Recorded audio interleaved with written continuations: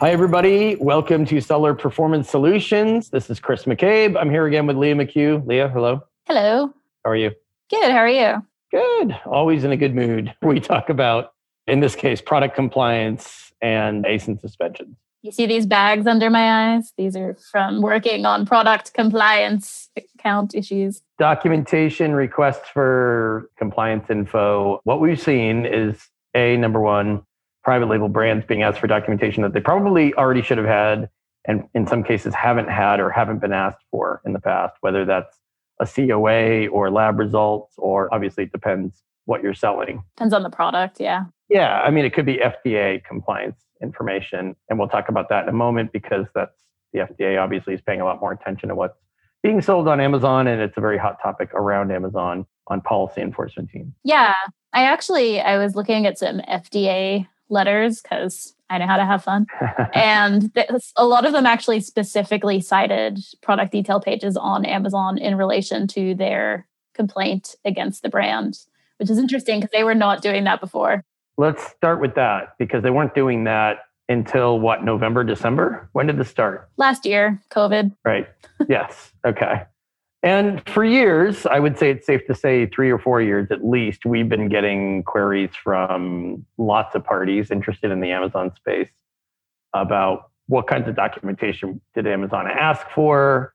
Were consumables different from electronics? I mean, there were the electronic specifications and testing requirements, but for consumables especially, like vitamins and supplements, and then also for topical items like topical ointments. When do you think they started feeling the heat in terms of buyers complaining, hey, this created a rash, or this irritated my skin, or I consumed this item and it gave me a stomachache, headache? I mean, they were doing safety complaints a few years ago.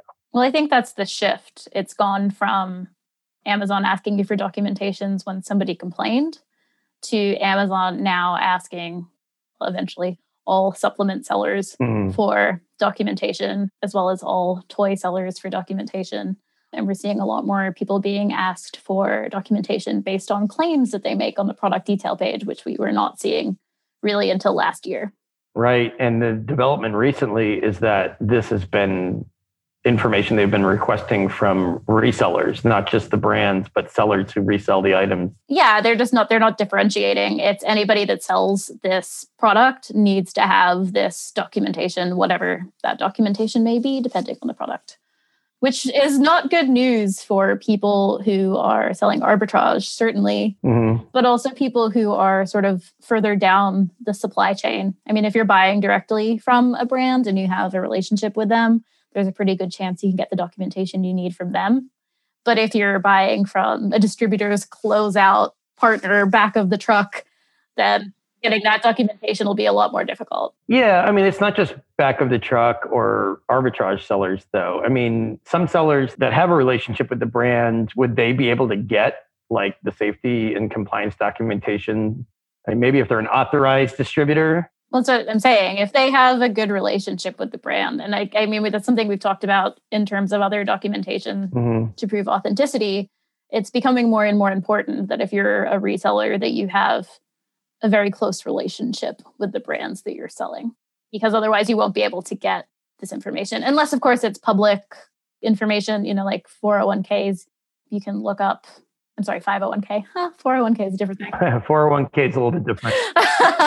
Yeah, if you're worried about your retirement, then maybe don't resell a brand unless you have access to this type of documentation. Yeah, and I mean, and in terms of smaller private label brands, if you're not really that up on FDA requirements, now would be the time to do that research. Well, and some of the tests take a while they're expensive. Number one. Number two, they take a while to perform them and execute them. And don't forget, there's a bunch of other sellers trying to get all of this done at the same time you are. Right. So there might be a waiting list at an accredited lab. That's another issue I found the other day, is that some people do have testing documentation. They send it in and it gets rejected because it's not from a lab that they'll accept.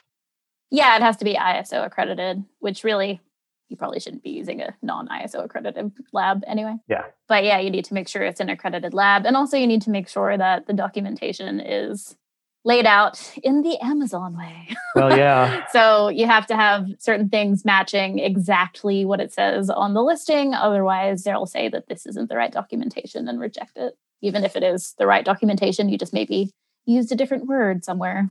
Right, right. And of course, there might be some confusion over what documentation they're looking for. There are some people who are being asked for things that don't seem to correlate to the product, right? We've seen that in a few cases. I've noticed it's getting better. It seems that the product compliance team are slowly getting trained up in the things that they're looking at. Mm-hmm. As they go. Yeah, the first couple of times were a little bit more touch and go. Right. They seem to be doing better now. But yeah, we are seeing people being asked for tests that don't really make sense in terms of the product that they're selling. In which case you then have to try to explain to Amazon that, no, this product is not what you think it is. It's actually this. Yeah. And this is why it doesn't need that documentation.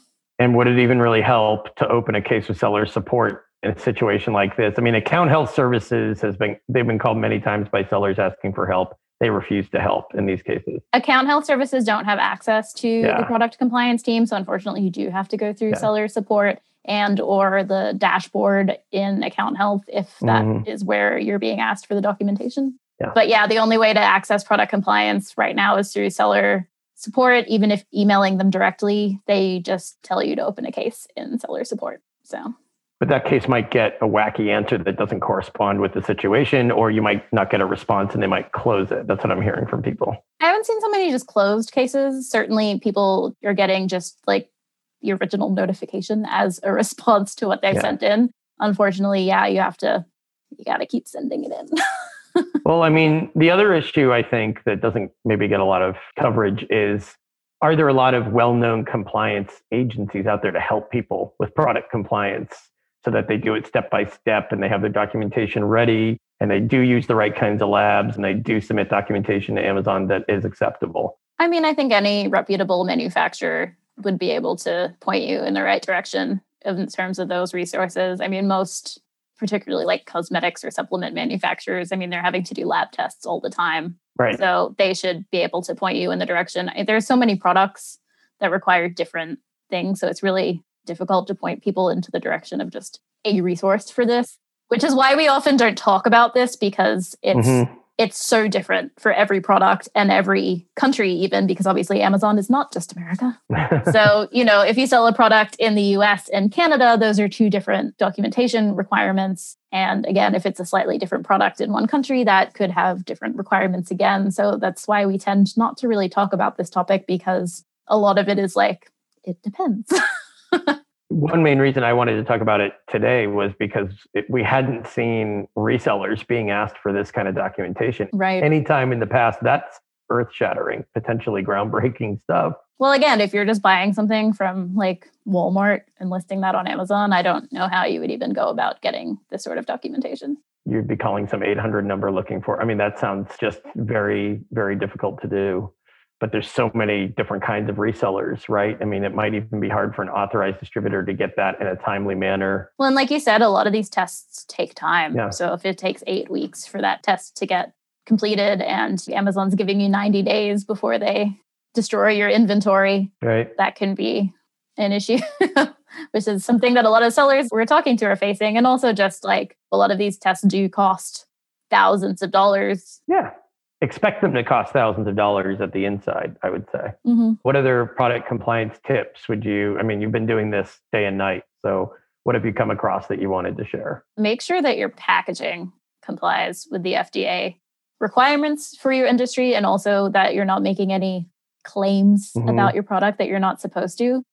We're seeing Amazon rejecting appeals if you've had to change the packaging. If you've had to change the packaging to comply with this, they're now expecting you to create a brand new ASIN for that product. They're considering that materially different. Well, aren't they also telling people to change, like, oh, your label didn't have the right info or not enough info, so you have to change the labels, which means the cost of pulling all your inventory out of FBA and relabeling. Right. Like the cost of making the label is a big deal, but also if you have to change the label, they specifically say in a lot of their notifications now that if this information or misinformation is on the product label, there may not be a path to reinstatement. Right. And we've been seeing them keeping their word in terms of that. But also things like having your manufacturer's address on your packaging is a requirement by the FDA, right, which I know not all supplement sellers are meeting. Yeah, the marketing claims, that's come to the fore because people had those types of things on the label or on their listing itself. So you've done a lot of work with people to amend a listing. But of course, if it's something that you can't fix and show them, I mean, are you just resubmitting a flat file saying, here's my new copy for the content?